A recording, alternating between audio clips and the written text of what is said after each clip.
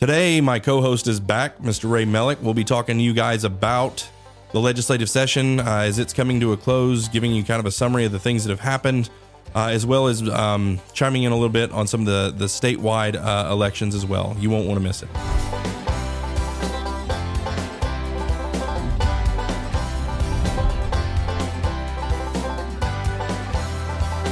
Welcome, everyone, to 1819 News, the podcast. Thanks so much for joining us. I've got an exciting and somewhat depressing, but maybe something happy episode for you today as we're covering the legislative session. That's a heck of an intro. Yeah, no, but you'll definitely want to stick around because you want to be depressed with us. Isn't that right? Misery loves company. No, but as we kind of tackle the things that are going on in the legislative session, really the last... almost since the podcast started, we had some fun ones where we talked about sports and things like that. But the big, 800-pound gorilla, the elephant in the room, what's taking up all the air right now is it's the quadrennium, which means that the elections are on, all the statewide elections, all the local elections, all that stuff's going on. And we wanted to make sure that we were bringing you all of the candidates that are running for the major statewide offices, which is United States Senate and the gubernatorial challengers. So that you can get to know them, and then also doing legislative coverage. We think, one of the biggest problems that we have in Alabama with our legislation is that the people don't know what's going on. And so we want to educate you so that you guys can get involved. So we'll be continuing on with that. Hopefully we'll be able to do it in an entertaining and engaging fashion. But before we jump in, as always, got to tell you, go to on wherever it is that you get your podcast. Specifically, the best places to go are going to be Spotify, Apple Podcasts, and YouTube. Leave us a 5-star review, like us, follow us, all the stuff that you do to make sure that we're getting to you. Turn on the notification so that you know when there's a new podcast. Tell your friends, all that, and also go to 1819news.com. Sign up for the newsletter. That's a real big one because this allows us to get to you without any algorithm or social media interference. It's us essentially delivering the newspaper to your doorstep every morning at 7:45. We'll come into your inbox. It's got all the news you need to know for the day. It's got the opinion pieces. It's got the feature stories. It's got the podcasts that we've done, the Daily Detail, and any of the other podcasts we've done delivered to your inbox so that you don't have to go anywhere but there to figure out what's going on in the great state of Alabama. So I think that covers it, and that's about all the time we have today. Yeah, and that's about all the time we have. So we're done now. Well, as you can see, and I think I went out of order in my normal opening. My co-host is back. We joked when Andrea was sitting in. It's like, we know this is 2022. Ray didn't go off the wagon. That's not Ray. That's Andrea. Just got to clarify these days, right. Yeah, you never know. Ray, welcome back. Glad to have you back. Yeah, it's good to be back in here. I know you guys did a great job last week. I'm envious. I would have loved to have been part of the conversations with Dean Odle and Lindy Blanchard. You did a good job with those, and I encourage people that didn't hear them, that want to know more about the people who are running for office, to go back and watch those. So hate that, had other business had to take care of, but you guys did a great job. Well, thank you. Enjoyed both of them thoroughly, and the one with Dean is, interestingly enough, it is our highest rated podcast so far, right? And so he's got a great handle on the issues, knows how to communicate them well, and not scared to go places that others aren't. Lindy did a great job as well. She's got really good ideas and her finger on the pulse of what's going on. And so they were both really, really good. Yeah, I think it's good. And we, of course, we've had Mike Durant, we've had Dave Thomas, we've had others. Still hoping to get a few more people that are running for statewide office as well. There's only one more, and they agreed to come on. So we'll be having Katie Britt here in the next couple weeks. That'll be great. Bringing her in to tell you guys why she should be the next United States Senator. So with all of that, we'll jump into today's episode.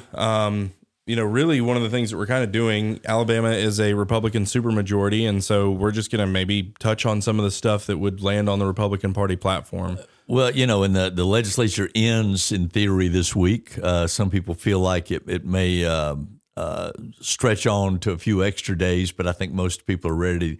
They're ready to get out of Montgomery, and I think most of them are ready for us, or most of us are ready for them to get out of Montgomery as well. Go on, get. And, a lot of conversation. I think it was a much more interesting session than most people thought it would be because it's an election year. We didn't think there'd be a whole lot of controversial subjects.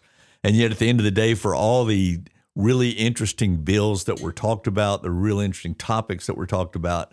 Very little of the interesting stuff was done. Yeah. And that's just disappointing. Yeah. No, I mean, definitely. Typically, how it works is in a quadrennium, which is where all the elections are taking place. You don't see dramatic legislative sessions, but not this year. It was wild. It was exciting. We definitely got some conservatives. When I say we, conservatives got a couple of wins, which is more than we ever get. So, there's almost room to celebrate, but the other side of, where there wasn't wins is certainly overwhelming as well. But, we take the W's where we can, and it's incremental movement, but I do think we saw some progress. And I do think we saw some, I think we were able to shine some light on some things that we know that got attention and even affected some change. And I think that's what good reporting is supposed to do. Our goal is really at 1819 News is just to present straightforward information with as little bias as possible to of what's going on. And I think we're the only news site that has two legislative reporters who are down there every time the legislature's in session, in Brandon Mosley and Craig Monger. I think they're doing a really good job. At one time, there were 10 to 12 reporters covering that on a daily basis. It's down to just a handful, and I'm proud of the fact that we've got the biggest staff down there of any news organization, even though 2 is not really enough. Yeah. No, it's a lot. And I mean, I was kind of inundated is the feeling I get when I walk into the State House and just see all the stuff that's going on. So yeah, those guys are doing a great job, and we're excited to continue to grow and do better as we cover that. So education is first up. Obviously, education matters. You can't really you can't place a value on it, but they keep moving that value up with the way they spend their money. They keep trying. But education does matter, and it brings into a lot of questions. How can a society fix what's going on in education? We're 52nd in math, like 47th in reading, or something like that. Either way, we're battling for bottom of the barrel to be as bad as we can possibly be in Alabama at education. You talk to some people and they have their reasons for why that is. Others, at the end of the day, we continue to have record budgets and record spending in education. We continue to get worse. And I think that's problematic. And it seems like, they can assuage their consciences by throwing money at it. And they're like, well, what else do you want us to do? We're giving you money. Yeah. And unfortunately, that seems to be the big government answer to everything is always throw money at it. And, the thing about rankings is if you've got 50 states, somebody will always be 50th. Yeah. If the differences between 50 and 25 and 25 and 1 are not great, you can kind of live with being 50th. But we're far behind, and even behind where we were 15 years ago when we were actually making progress in reading and math in the early 2000s, and somehow that has fallen away.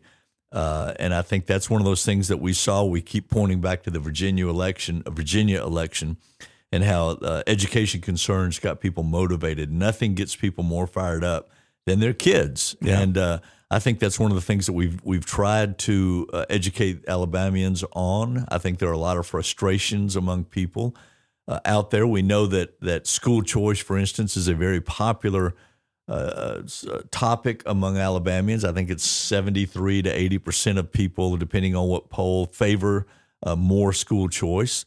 And yet our legislators seem to just completely ignore that. I don't blame the AEA for fighting it. They want to protect public schools. That's what they exist to do, is protect public schools. But I also think it only makes public schools better when there's competition like that. But again, what started off as a very exciting bill that Senator Del Marsh had introduced to really, let's remember, it was that would free families to take $5,000 to $6,000 of the tax money they pay anyway that goes toward education, to pull that back out and use it for whatever school, whether it's homeschool, charter school, private school of their choice, to better their kids' education.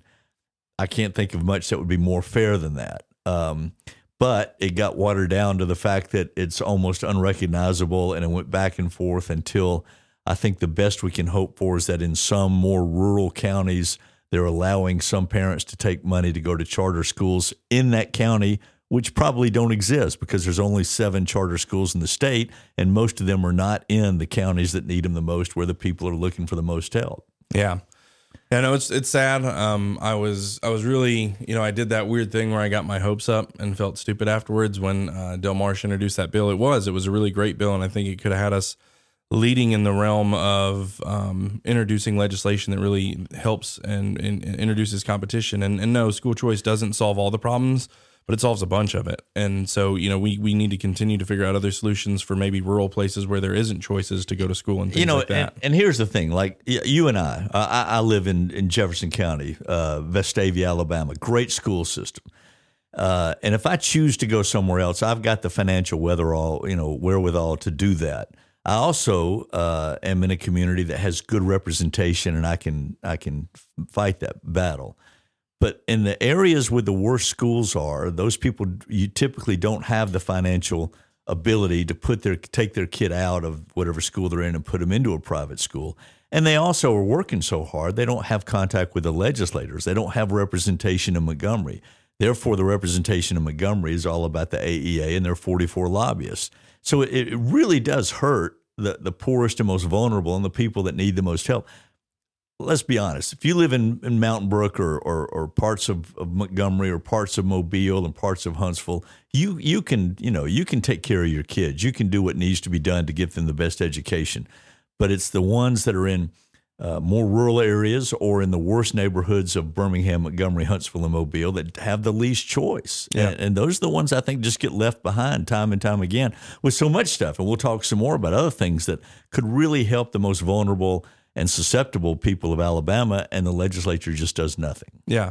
It's the people that it affects most that know the least of what's going on in Montgomery. Right? And again, because they're working the hardest. Yeah. They're just trying to survive day to day. Yeah. Paycheck to they don't have the time to say, hey, let's go down and lobby our congressman today. Yeah. So it's just, it doesn't work that way. So school choice is essentially dead. There was hope for about 18 hours and it started getting neutered into basically it's nothing now. The Numeracy Act, this has been a very controversial bill. I am not so familiar with it that I just know it in and out, like some of the legislation I know that you and I have really had our eyes on and have become very familiar with. This one has been the most peculiar to me because essentially the part that sticks out to me the most is that we're giving $900 million, so that's with an M, $900 million. So it might as well be $1 billion. Okay, we're giving nearly $1 billion. It's like on sale for $9.99. Yeah, so you exactly. Don't say 10. Yeah, exactly. $9.99, $99.99. So $900 million, nearly $1 billion. We're going to be paying coaches to come in and coach our teachers so that we can teach our teachers with a coach on how to teach. Follow that.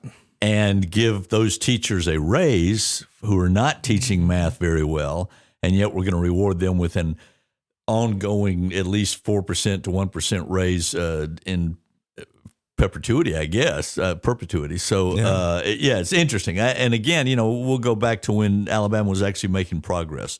One of the ways they did that was in reading, was to have reading coaches in every school that sat down with kids in their off break time or whatever and helped coach the kids. Didn't replace the teacher. It just augmented what the teachers were doing.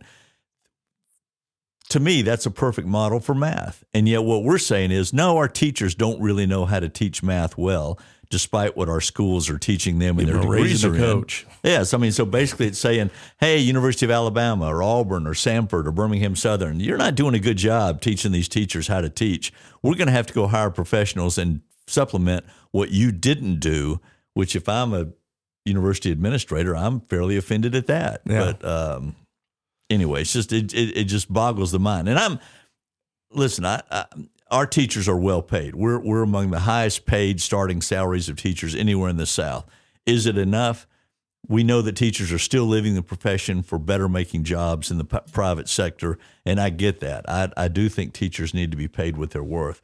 But it's also just sort of the mixed signals that you get out of Montgomery just drive me crazy. There's no consistency. And think if, say, private schools came in and figured out a way to actually help kids read in their reading classes and help kids do math in their math classes, and some private, institution figured out a way that they could actually teach children, and those children would actually thrive and they would actually flourish and they would actually be educated. Like, those teachers could make tons of money over to school like that, right? And if there was school choice. So you say, one, you pop one up right next to a failing school or something that's really close to a failing school. They actually have discipline. They actually have good teaching and all those type of things. And those kids are able to bring their $6,300 or whatever, their family, $6,300 per kid over there. And then, there's no bureaucratic redundancy of all these, superintendents and bureaucrats and everything else, which every time they dump, $1 billion into the system, all that happens is that redundancy gets bigger and then the money never makes it down. Right. And so if you remove that bureaucratic redundancy and you have an institution that's just dedicated to serving and educating and doing what it's supposed to do, and it doesn't have that redundancy, that money's going to go to the people who are doing the job, which is the educators. And really, it's capitalism, free enterprise at its best. If I create a private school, I'm only answerable to the people that invest in my private school, which are the parents, if they're paying. If they withdraw their kid, I'm not going to stay in business. There's no government bureaucracy. There's no private schools. There are private school associations, but they're not like boards of education. And we've seen it in like New York and New Orleans, where charter schools and private schools popped up and have really changed the educational outcome for the kids in those areas. And I know you and I have talked about this before. My wife and I, with another couple, started a homeschool co-op. Even though, as I said, we lived in Vestavia, which is one of the great school systems in the state, in the country. And what we found were hiring teachers to come in and teach. So many people were even college professors or former public school teachers who were passionate about wanting to teach in a certain way that they were not allowed to teach anymore. And the results that we got were phenomenal. I mean, our kids got scholarship money to Vanderbilt and Furman and military academies and good schools. So it's not like we were producing dumbed down kids. These kids were excelling. And it has to do with teachers being able to be free to teach the way they think it ought to be best. And if the teacher didn't do a good job, we had the ability to go, hey, the results aren't there. We need a better teacher. But again, it's when you allow some freedom in the classroom, freedom in individual schools to set standards and pursue those standards and not be beholden to some sort of statewide system of success that just doesn't add up. Yeah.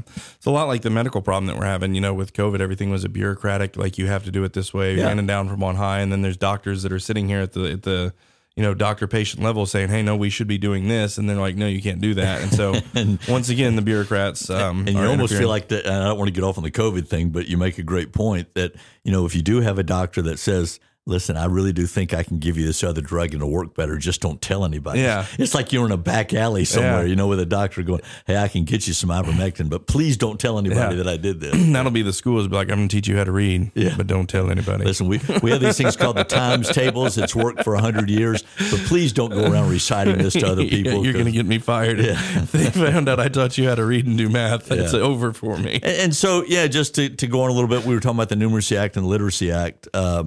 So, the Literacy Act was the other side. That was going to be this great measure that if kids could not read at a proficient level by the third grade, they would have to repeat the third grade. Yeah. Of course, COVID came in and kids had to learn, go home and suffered. I think Eric Mackey even said, they lost almost a full year's worth of education of meeting standards. So again, our great solution, let's just put off that measurement for a couple of years and just see how they do. So what we're saying is, you poor third graders that can't read at a third grade level, we're going to go ahead and pass you off to the fourth grade level where you still can't read at a third grade level. And those fourth grade teachers can't do fourth grade work because they've got to back up and do third and second grade work because we just don't want to embarrass anybody, I guess, by holding them back for a year. That goes back to us having such a feelings-based decision-making paradigm, period. And like everything we do, it's the participation trophy culture. And at some point, was America at one time too hard-nosed and didn't, care about people's feelings? I don't know, but we were doing pretty well then. Yeah. And so, and I do think that a lot of that is like femininity creeping in. And again, this is, but by nature, women are more, nurturing and they care about your feelings. Yeah. People watching might not watch anymore if I go too far here. No, but I do think that by nature, women are more caring, nurturing, and want to make sure that people's feelings are being, considered and things like that. And men are performance driven. We just are like, hey, we're looking for this. And I think a lot of feminism and other things, it's crept in a lot of other areas. And then that kind of emotional, we want to give them a trophy because if they don't get a trophy, that'll hurt their feelings. And then men are like, well, they should have practiced and fought a little harder, And so I think that's something that's just kind of polluting and corrupting. And we're seeing that in the education where it's like, well, if we hold those children back, it's going to hurt their feelings. Like, well, not being able to read when they graduate is going to hurt a whole lot more. Yeah. And I know, again, public school education from outside of Atlanta, East Point, Georgia, Fulton County school system. I had an 8th grade, one of my best friends, he could drive. He had his driver's license. Well, that means he was 16 years old in the 8th grade. But you know what? He had trouble doing the work. And he finally, he got on track and he graduated, and he was a little older than the rest of us, obviously. But he got there, and then he could go on and be successful at whatever he was doing. And yeah, there was embarrassment, but failure ought to bring a little embarrassment. And the worst embarrassment ought to be self-induced. It ought to be me going, hey, I'm really embarrassed that I didn't do a good enough job. Somebody help me do better and catch up. And would you rather fail a grade than fail at life? And I guess what I'm saying, so when you don't let them feel that burn in 3rd grade and that twinge of embarrassment that maybe causes them to actually dig in and fight a little harder and actually pass, they say, statistically, if you don't learn to read at a 3rd grade level by 3rd grade, which is I think why 3rd grade is the focus, you can see a trajectory of basically people who can't goes like this and people who can goes like this. And so I don't know if you guys could catch any of that. But ultimately, that as that line is going, if you can't read in 3rd grade, your future statistically is like that. But if you have learned how to read by the 3rd grade, you actually have a chance at making it. Great commercial that was repeated too many times during the NCAA tournament of one of those mindless AT&T commercials, I think it was.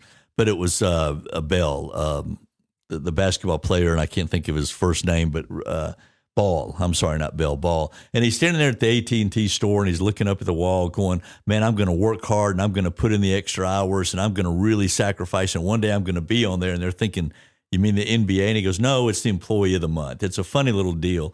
And then his father comes by and goes, that's my boy. There's nothing he can't do. It's a funny message, but what the guy's really saying is, I've worked harder, I've put in more time, and if you do that, you have success. And that's what we think of as the American way. If you want to get there, you got to work harder, you got to outwork the next guy, and you've got to push to be successful. And somehow we're telling kids, well, you didn't quite work hard enough, and you didn't put in the extra hours, but we don't want you to be embarrassed about it. So we're going to go ahead and move you on up, even though you're going to be falling further and further behind. And what it is, it's the same thing as putting masks on children. It's doing harm to children to make the adults feel better. Yeah. Right? You're harming children to make the adults feel better. Like, we know those masks don't work. That's why the adults ain't wearing them. You know what I mean? You go anywhere and the adults aren't wearing them, but the kids are. Yeah. And they're making the kids do it because they want to feel better about what they're doing with the kids. And so they harm children so that they feel better. And so here they are, passing children so that they feel better because they didn't want to hurt their feelings. Or the parents don't want the embarrassment of, well, yeah, I know my son's not going into the 4th grade this year. He's being held back. Well, it is embarrassing, but it should be embarrassing. Yeah. And sometimes that kid just needs help. The more important thing, again, I struggled with math. That's why I was a journalism major. I didn't have to take a whole lot of math. But one summer, my parents said, hey, we're going to go down to this educational lab and see if you can't take classes to do better at math so you can pass. That's, they didn't want the embarrassment of their kid, failing. Yeah. And, you do what you have to do. But, yeah, there is embarrassment, and embarrassment's a great motivator. Most of the great athletes, and I always come back to Athletic Images because that was most of my life, it's not they want to win, it's they hate losing. Yeah. And that hatred and fear of losing is what drives them to become winners. And I think that's a great motivator. Even I don't want to be embarrassed, so I'm going to not do I'm going to do better so I'm not embarrassed at whatever I was embarrassed about. Yeah. And some of it, too, is I think kind of putting your thumb on the scale in the sense of our society is trying to, we hear the word equality. We hear the word, land of opportunity, equality. And we jump to, our society has very recently, I'd say in the last 10 years or so, we've jumped to equality of outcomes rather than equality of opportunity. And there's no way to give equality of outcomes. That's not possible. That's the whole thing. But, we can move closer and more towards equal opportunity. There'll never be equal opportunity. I grew up in a broken home. I had multiple stepdads. My mother was a drunk, right? I did not have a great upbringing, right? So I could claim a lot of the victim and the this and the that. And I made a bunch of terrible, horrible, poor decisions in my life that led me down a really bad path. And then I eventually said, you know what?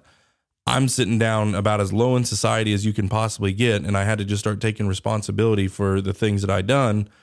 and say, okay, no matter where I am, America is going to give me the opportunity to rise out of this place that I am. And so that's where the equal opportunity is every single person in the United States has the opportunity to look themselves in the mirror and say, you know what, today I'm going to start taking responsibility for the decisions that I'm going to make. And today I'm going to take a step forward. And in 5 years, 10 years, who knows where I can be? Because, quite frankly, what I've been able to accomplish, some of the people know my story, is not possible in a lot of other places, right? But it is here. And so it's because that opportunity was there for me as well as it is for countless other people. But no one wants to hear that anymore. Yeah, and we can do this whole thing of opportunity, and what you describe is the difference between equality and equity. Yeah. And everybody's a great proponent of equity, which is everybody having the same thing regardless of whether they've earned it or not, as opposed to equality, which is everybody has the opportunity to earn whatever it is they want to earn. There's equal chances. And you're right. I mean, I was never going to be a track star. I just can't run fast. Yeah. Maybe I should have identified as a woman and tried it at the women's level. Maybe I'd have been more successful. Yeah, or put on a women's swimming suit. Yeah, and do that. But anyway, the other thing that I think is interesting coming out of this legislative session, I know there's a bill being considered to help with student loans for math and science teachers that go to rural or underserved areas. And I think that's a really good inducement. We hear a lot about the student loan problem. I also know there are federal programs that if you're a teacher and you're willing to go to a underserved area and make your payments for 10 years, the federal government will forgive your student loan after 10 years. In a previous job, I dealt with folks but it was amazing to me. And I want to say Bibb County was, probably isn't anymore, but at one time was one of those areas. So you could live in Birmingham and teach in Bibb County for 10 years and get your student loan forgiven. And it was shocking to me how many people complained about their student loan, but they weren't willing to do something to take care of that. I do think the fact that the legislature is considering doubling what they will do to help teachers in math and science with student loans is a good inducement to get people to maybe consider going to some of these areas. But at the end of the day, I don't think teachers are leaving school so much because of lack of pay as it's because of frustration of not being allowed to teach the way that they've been taught to teach. And the behavioral issues. And again, so we talked about this on Joey yeah. Clark's radio show. There was a teacher that called in. It was a good heated exchange. But ultimately, we're chopping at leaves and not roots when we start talking about education. What it boils down to is the problem is a family problem. Problem's a household problem. And so you have children who don't have healthy households, children who don't have fathers, children who aren't going to church, children who aren't, whatever, all these indicators that show that it's going to be healthy. And then they're dumped off at this place with a whole bunch of other people who don't have fathers. And you know what I mean? And then there's no discipline, there's no behavior, there's no obedience, there's no rigor whatsoever. And then these teachers are basically told to go in there and, make something, out of that. And they're like, it's extremely frustrating. And not only that, but teach them sex education and teach them about drug awareness and teach them stuff that really you ought to those be kids could probably be teaching the teachers about. Again, we're off on a tangent here, but I know a family that was really having trouble with their teenage son and alcohol, and he wasn't old enough to drink. Drinking age is 21. It was 18 when I was in high school. I don't drink, so it isn't a factor for me. But he said, we bought a breathalyzer so that when he came home on Friday night, we could test him. And I said, why do you even let him go out? If you're that concerned about him drinking, then I would say, hey, son, you're staying home tonight. We're going to stay home and watch a movie and play games and have fun and be a family, but we just don't trust you enough to let you go out. The response was, well, then my wife and I can't go out.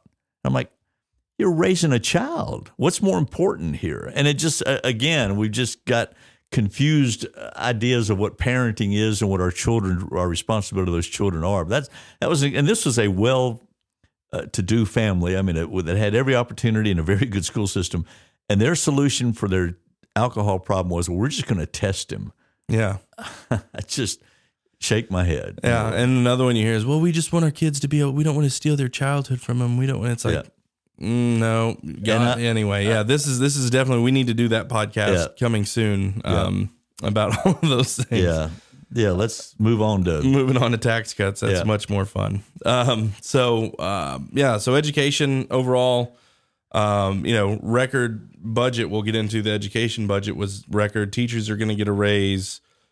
School choice is dead. Numeracy Act. The one thing that we didn't cover on the Numeracy Act, I know a lot of people who are in the know that are really conservative that believe very strongly that, so like the bill opens with, this is going to rid Alabama of Common Core. But the biggest proponents that are fighting against Common Core and have been for the last 10 or 15 years are saying that this bill is actually hiring coaches to come coach teachers on how to teach Common Core math because the standard isn't any different. And so I don't know those arguments. I just know that I know a lot of people that I know and trust believe very strongly that this bill is not getting rid of Common Core, that it's actually pushing it farther forward. I've sat down with Danny Garrett, and Danny Garrett showed me all kinds of documentation that that's not the case. Arthur Orr is saying that that's not the case. I don't know, right? Yeah. And so it's been an interesting controversy and fight. I wish I knew more about it. And that's one that I obviously need to look into a little bit more.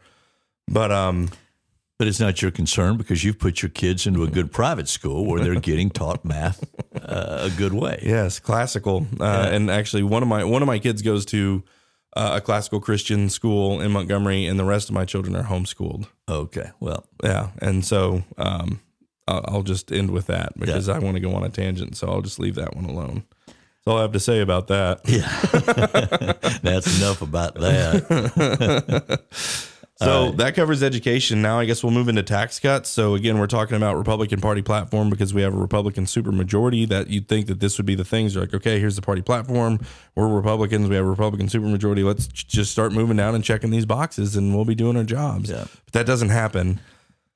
It is so frustrating to watch a Republican Party that's supposed to be the party of small government, of more individual freedom, and yet in this state, that supermajority, as you pointed out, is passing record budget after record budget, and even now in a state with a massive surplus, still cannot let go of a dime to leave it in people's pockets that earned that money the hard way. Again, there were proposal after proposal, states all around us that are getting rid of state personal income tax because they understand the states that don't have personal income tax, the population's booming, growing. Mississippi really made a strong run at that because they know that other states and population are leaving them behind. And it would be a relatively minuscule amount of money that the state would lose, actually just not collect, but it doesn't even come close to what the surplus is. It's just frustrating to me that our conservative Republican politicians down there just keep increasing the size of government by making it bigger and bigger and spending more money and taking more money out of our pockets. Yeah, no, it is. It's really insane when you think about it. Record budget after record budget in a Republican supermajority, super conservative state. Not only does it grow in taxes, which means they're taking more of our money, it grows in its size and scope and ability to do things to us that we don't want the government doing to us. The regulations are getting more, not less. And so what that means is when you end up with a huge, and again, it doesn't matter if it's a Republicans, unchecked Republican growth or unchecked Democratic growth, doesn't matter. The government's growing. Yeah. Doesn't matter if it's under Republicans, doesn't matter if it's under Democrats. The government is growing. And when the government grows, the people become more and more oppressed. There's less freedom. Where there's less freedom, there's less flourishing. It becomes less and less hospitable environment for business, small businesses, big businesses, whatever. Government is not the friend of the people. It's a necessary evil, essentially, is what our founders talked about.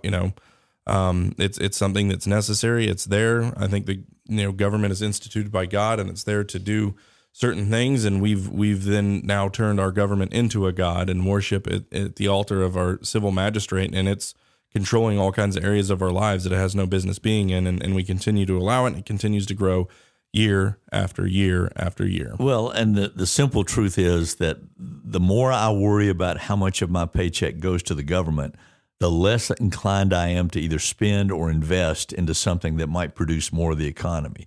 We saw this under the Trump administration by reducing regulations, or not really reducing, just getting rid of duplications and making it simpler, that suddenly businesses expanded. They were willing to invest their money.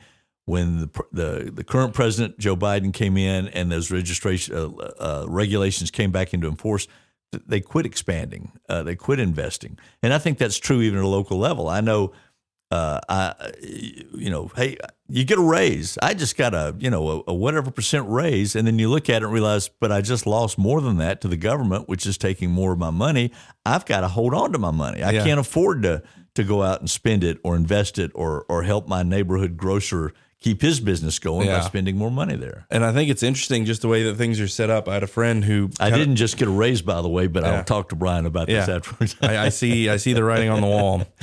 I had a friend who went from making somewhere kind of in the $60,000 to $80,000 a year range, and he, made some moves, took some risks, invested, opened an LLC and did some side work and all this other stuff. And worked his tail off. And he made like 120, 130 a year, right? So he did all this, and he went from would have got like a $6,000 tax refund to owing $8,000. Yeah. So it's like a $14,000 hit he just took for risk taking and innovating and growing. You know what I mean? Yeah. It's like, holy cow. So, it's crazy. So there's not a lot of incentive in those structures for people to take risks, to invest, to, anyway, but we can go on. And we can, and I know it's a dirty word, but that's one of the things about big government. And we go, oh, they don't pay their taxes. Well, they do pay taxes, but there are tax breaks, which are there to incentivize those businesses to expand and hire more people and produce more for the economy. So there is a reason for that kind of thing, to reward successful people or reward people that take chances and hopefully then hire and improve the lives of the people that work for them. So, we lose sight of that sometimes. Yeah, and so and anytime there's a billionaire anywhere, the left immediately goes into class warfare because the left is made up of Marxists, and Marxists are always trying to separate black versus white, men versus women, straight versus gay, rich versus poor. They're trying to create class warfare, and then they always have the oppressor and then the oppressed. And then they get all the oppressed classes and they turn them into a voting block, and then they vote against, right? It's a total power grab. But anytime that there's a billionaire who's doing well, the left immediately begins to try and create class warfare and throw rocks at these people, despite them being job creators and philanthropic and all this other stuff. But, you take Elon Musk, for instance, depending on what day it is, him or Jeff Bezos is the richest man in the world, richest man in the history of the world. Say, oh, he's not paying his fair share of taxes. And it's like, that man has created more jobs. Yeah. And so for every single job you create, you have a person who's now making money, who's going to be spending money and paying taxes. Yeah. Right. And so on and on and on it goes. And it's like, maybe he's not personally paying as much as, but look at what his business is doing. Look at the jobs he's creating. Look at the tax base that he's created through his risk taking and innovation. And how much worse off would the country be without those businesses that those two men created? Yeah. You can yell at Walmart and the damage it's done to the small mom and pop store. And I get that. I agree with that. But at the same time, what Sam Walton did was make stuff affordable to the average person that was of a reasonable quality, but certainly an affordable product, and deserved everything he got because he took the chances of putting Walmarts out there all over the country and expanding them and growing with them. I don't begrudge the Walton family anything for what they've earned. They took a chance. Yep. And provided a service. Yeah. And it's kind of the double-edged sword. The American dream, and then as soon as you achieve the American dream, you're like, income inequality, and class warfare. And maybe you could pay people more, but that's, again, I think that's up to workers can decide, well, I don't think I'm being paid fairly. And right now in this market, and we see it, people don't stay in jobs very long. You can go somewhere and get paid better. A friend of mine who said, I just can't hire people to do this work. I said, well, if you paid more, you probably would. And he went, you're right, but how much more can I afford to pay? And that's that balance all businesses. I don't think businessmen necessarily, by and large, there are exceptions, want to abuse the pay of their workers. But I think they, like everybody else, they're trying to make sure the business can be profitable and continue to grow and hire more people.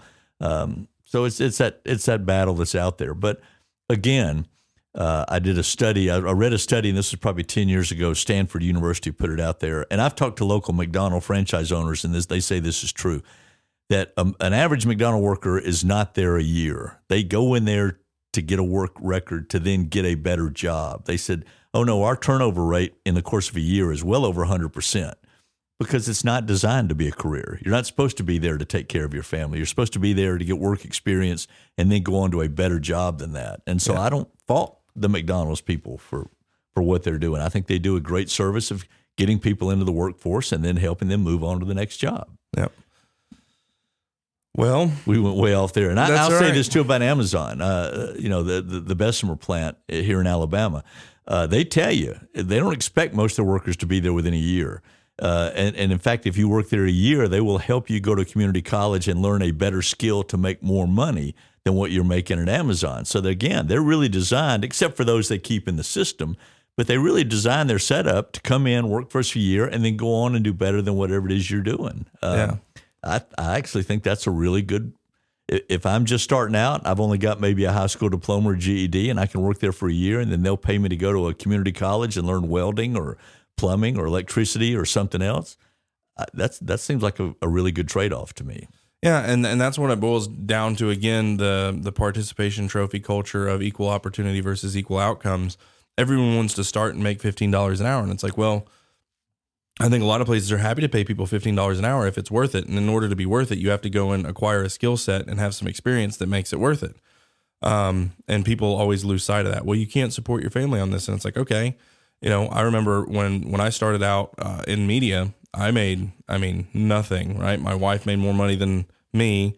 And then we started having kids and she wanted to come home. And we made nothing. And I was basically forced to sharpen my skill set, take opportunities, take risks, do things, try and learn everything I possibly could, read every book I could possibly read and get better. And then you're paid what you're worth. And if you're worth more, you'll get paid more. Yeah. So it's just a concept that's lost because of all this, it's cool to be a victim. Like, I don't get paid enough. Anyway. We got to get through tax cuts. So that's what, go ahead. Well, I was going to say, I know we only have a little bit left. I'd really like to switch over to political races unless you've got something you're just burning that you want to talk about. Yeah, well, so let's just look at, tax cuts, budgets, and then gambling. And we'll just hit those boom, boom, boom. So tax cuts, ultimately there was a grocery tax bill that was introduced by Mike Holmes that is going to die, never got looked at. We talk about what is going to kind of help the average Alabamian who's living paycheck to paycheck, barely getting by.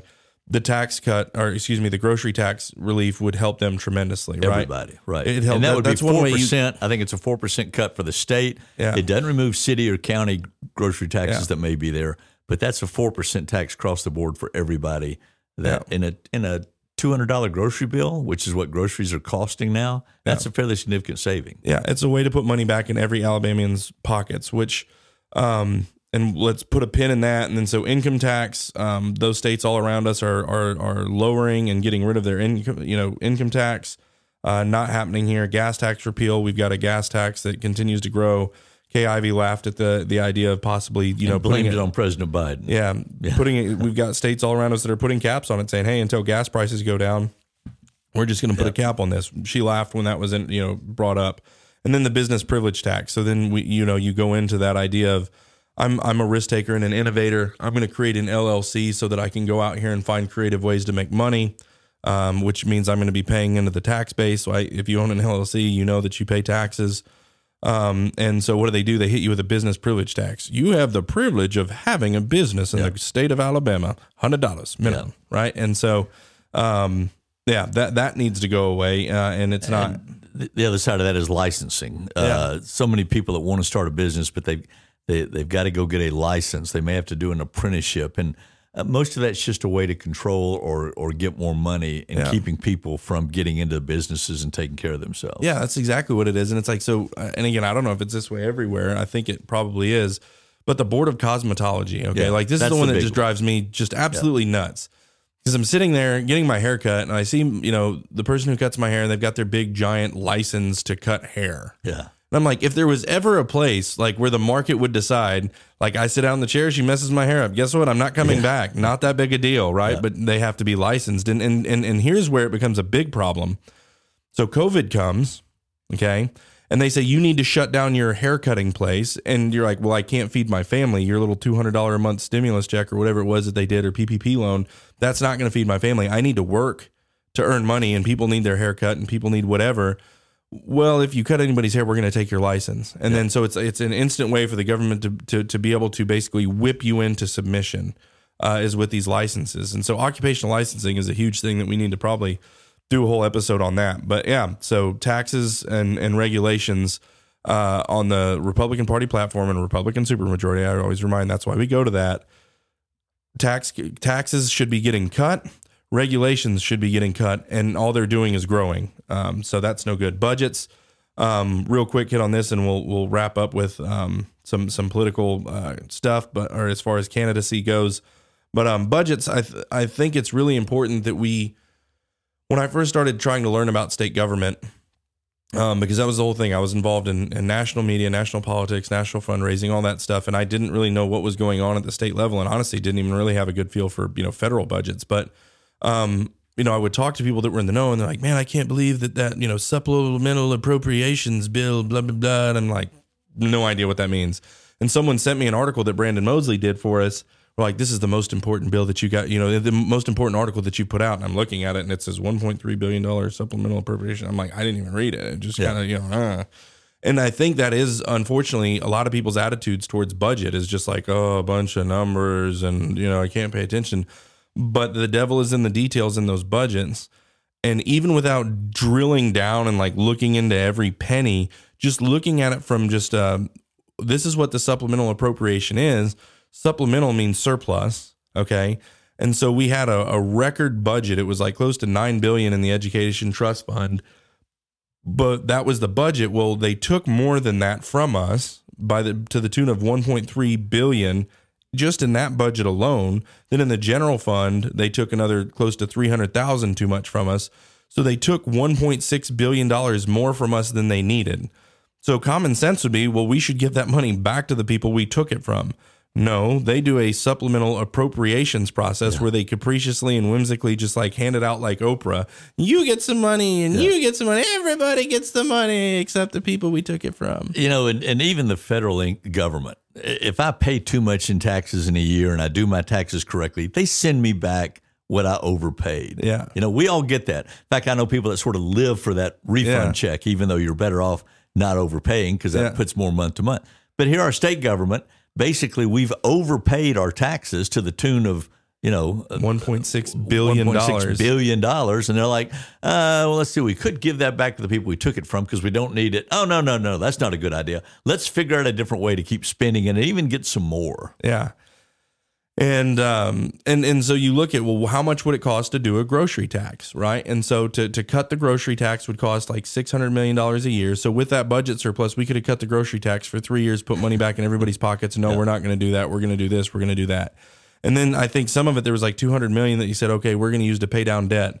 And they're like, okay. And now come to find out, it's like, just kidding. We're actually going to go build something with it. And it's just like, and again, I could accept that. I mean, that's not perfect, but at least let's get debt free. Yeah. That's what we do in our family. You get a bunch of extra money. You go, well, I got a credit card or I got a mortgage or something I can pay down. Not our government, not our state government. And so we could get out of debt. Oh, no, let's just go get into more debt. Yeah. It's crazy. Prisons. I mean, on and on. Yeah. So the moral to that story is pay attention to the budgets. When we write stuff on the budgets, Brandon Mosley does a great job breaking it down. Justin Bogey at the Alabama Policy Institute does a great job of breaking it down. Do yourself the service. Again, we talk about freedom is hard. We have to do the hard work to ensure freedom. And the hard work is learning about how our government works because it's our government. It's your government. Like, this is our government, so we need to take responsibility for it. We need to take responsibilities for our families. We need to take responsibility for our health, and we need to take responsibility for our government, which means we need to educate ourselves and learn and begin to be very intentional in all three of these areas so that the more intentional we are in those areas and the more responsibility we take, the government will shrink.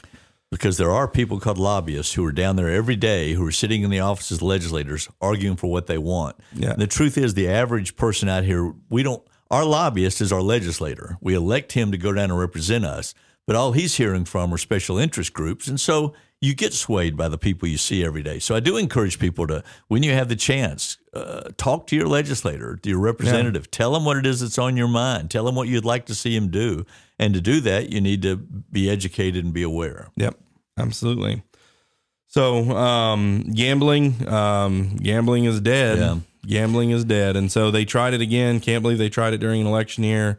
The egregiousness of the bill, I think, can be summed up in one simple thing. I joked literally on this podcast that like if a New Jersey mob boss looked at the bill, the mob boss would blush a little bit and be like, these guys are being pretty ambitious, don't you think? I mean, geez, the corruption's just hanging out there. Yeah. And so I joked about a New Jersey mob boss, but then comes in Don Siegelman and he's like, man, y'all are being ambitious. This is kind of crazy, right? Yeah. And you're talking about the most corrupt politician ever to walk in the state of Alabama, most likely. Nice guy. I hope at least caught. It's been caught. There you go. Nice guy. I hope he's changed his ways. Really do. I don't know much about what's happened since all that stuff, but leading up to it, you want to talk about someone who was involved in some shady stuff, and he's coming out saying, this is gambling is corruption right here. Yeah, what I did is nothing. That was bad, but this is way bad. Yeah, and again, I just think it's laughable that our state legislators sit there and go, well, illegal gambling's going on, so let's just legalize it. Yeah. I mean, if you really, again, you think that through and you go, well, there's a whole lot of other illegal stuff going on. And yet I bring this up sort of facetiously. They passed a bill to go after people that are selling tobacco that's not paying their state tax on tobacco. And they're going to shut that down. But illegal gambling, well, it just goes on. Let's figure out how to make that legal. Again, the hypocrisy and inconsistencies are what drive me crazy. Yeah, no, it's nuts. And we know where the incentives to be hypocritical come from, right, is the special interests. And so here, just to give you the cognitive dissonance on the bill's sponsor. So when gambling died this year, this is what Senator Albritton, right? Yeah, Senator Albritton says, I'm correct on this issue. I know the data up and down. I'm familiar with the industry. I'm familiar with the challenges. I was optimistic because I felt the arguments would win the day, but the money won the day. Really? That's what you have to say after this whole thing. And again, I'm reminded of Jussie Smollett when he was convicted and he got his 150-month, thing or whatever. Like, do you have anything to say? And he's like, I'm not suicidal. I didn't do it. You know what I mean? It's like, dude, come on, man. Like, everybody knows, you know what I mean? And like that's that kind of just, either he's just completely like the worst cognitive dissonance ever to exist in the history, or he's just acting. And I believe Mr. Albritton represents Atmore, which happens to have a fairly, and again, his area, gambling casino, the Port Street, that's a big deal to his part. So don't necessarily fault him for what, representing his district. But I also think that ultimately gambling failed because the two sides were so terrified of each other. The lottery people, they were trying to fight off the casino gambling people, and the casino gambling people didn't like the lottery people, and the infighting is what dooms them, and that's fine. I think that's probably better for the state in the long run anyway. Yeah. So, that kind of wraps up. A lot of stuff in a short amount of session. And I mean, we could probably do an hour on each of those things. Yeah. But so we wanted to talk a little bit about what's going on in the elections. As it's the quadrennium, we've really been focused on the statewide. Put those words together. The major statewide, which is going to be your United States Senate and your governor's race. And so, one of the more interesting thing that's happened in the last week that's developed is, an article that came out about something in 2011. So you're looking at 11 years ago. Mike Durant said in a speech, that there would be cause or call for the government to disarm. And I guess he's talking about like in places where riots and things were going on, that you could go in there and disarm the population and that there would be just cause to do that. What do you think? Well, two things. Again, in Mike's defense, and I'm not defending Mike necessarily, but I will say in his defense, he says he was talking about his time in Somalia and the difficulty in warlords and all that to go in and take away weapons. He was trying to explain that that's very difficult to do, and he didn't mean an infringement upon the Second Amendment. Again, to take the other point of view there with Mike, it does sound like he's saying taking away guns and the rights of the populace to own and control their own guns. But I think there's a bigger question, and it always seems to center around Mike Durant. And again, I'm not even sure who I'm going to vote for Senate, so I'm not endorsing anybody. How far back do we go on things that people say, particularly when they were private citizens making speeches about things that he was a military expert about? And where's the line? I think 10 years, 11 years for Mike, I think that's worth bringing up. Yeah. But it's getting, to get off Mike for a minute, Lindy Blanchard called Kay Ivey a Fauci-loving, tax hiking, Fauci-loving, never Trump liberal. Yeah. Again, it's almost like Trump calling Mo Brooks woke.